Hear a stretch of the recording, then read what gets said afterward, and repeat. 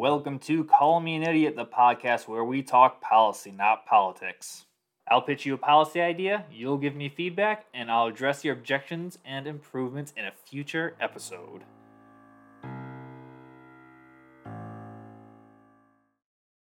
Racism is a real thing. You can look at the racial wealth gap, the devaluation of HBCU bonds, and the unemployment rate to see it quantified. On top of this, you can simply listen to individual stories and believe the people telling them. While things are much better than they were 50 years ago, racism is still a problem. Part of the reason is that the financial gap naturally segregates people. You typically live by people, work with people, and send your kids to school with people that are financially similar to you. And this is understandable. People want a nice house. Your colleagues, by definition, are in a similar income range, and we all want our kids to go to the best schools possible. If we can equalize the wealth and income disparity, then we increase proximity. Proximity leads to familiarity. Familiarity leads to friendship. Friendship eliminates prejudice. Here's how we'll do it. I hope you're ready to hear a really politically dirty word. Reparations.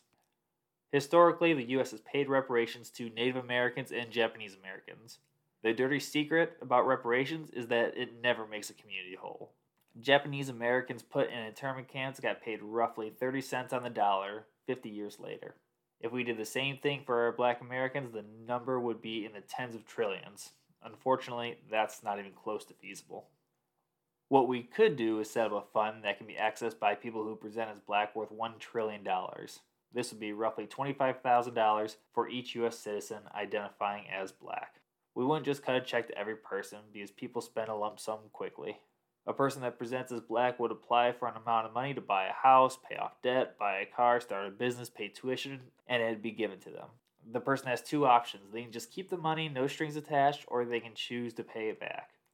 If they pay it back, it will be available to other people until the racial wealth gap is closed. Once the racial wealth gap and unemployment rates equalize, the fund would shift to a low income focus as opposed to a racial focus.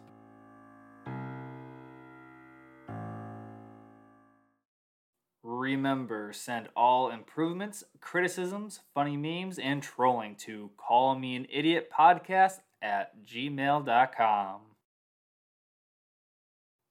Why did the man fall down the well?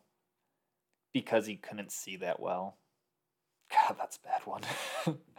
Rating and reviews, please. Thank you.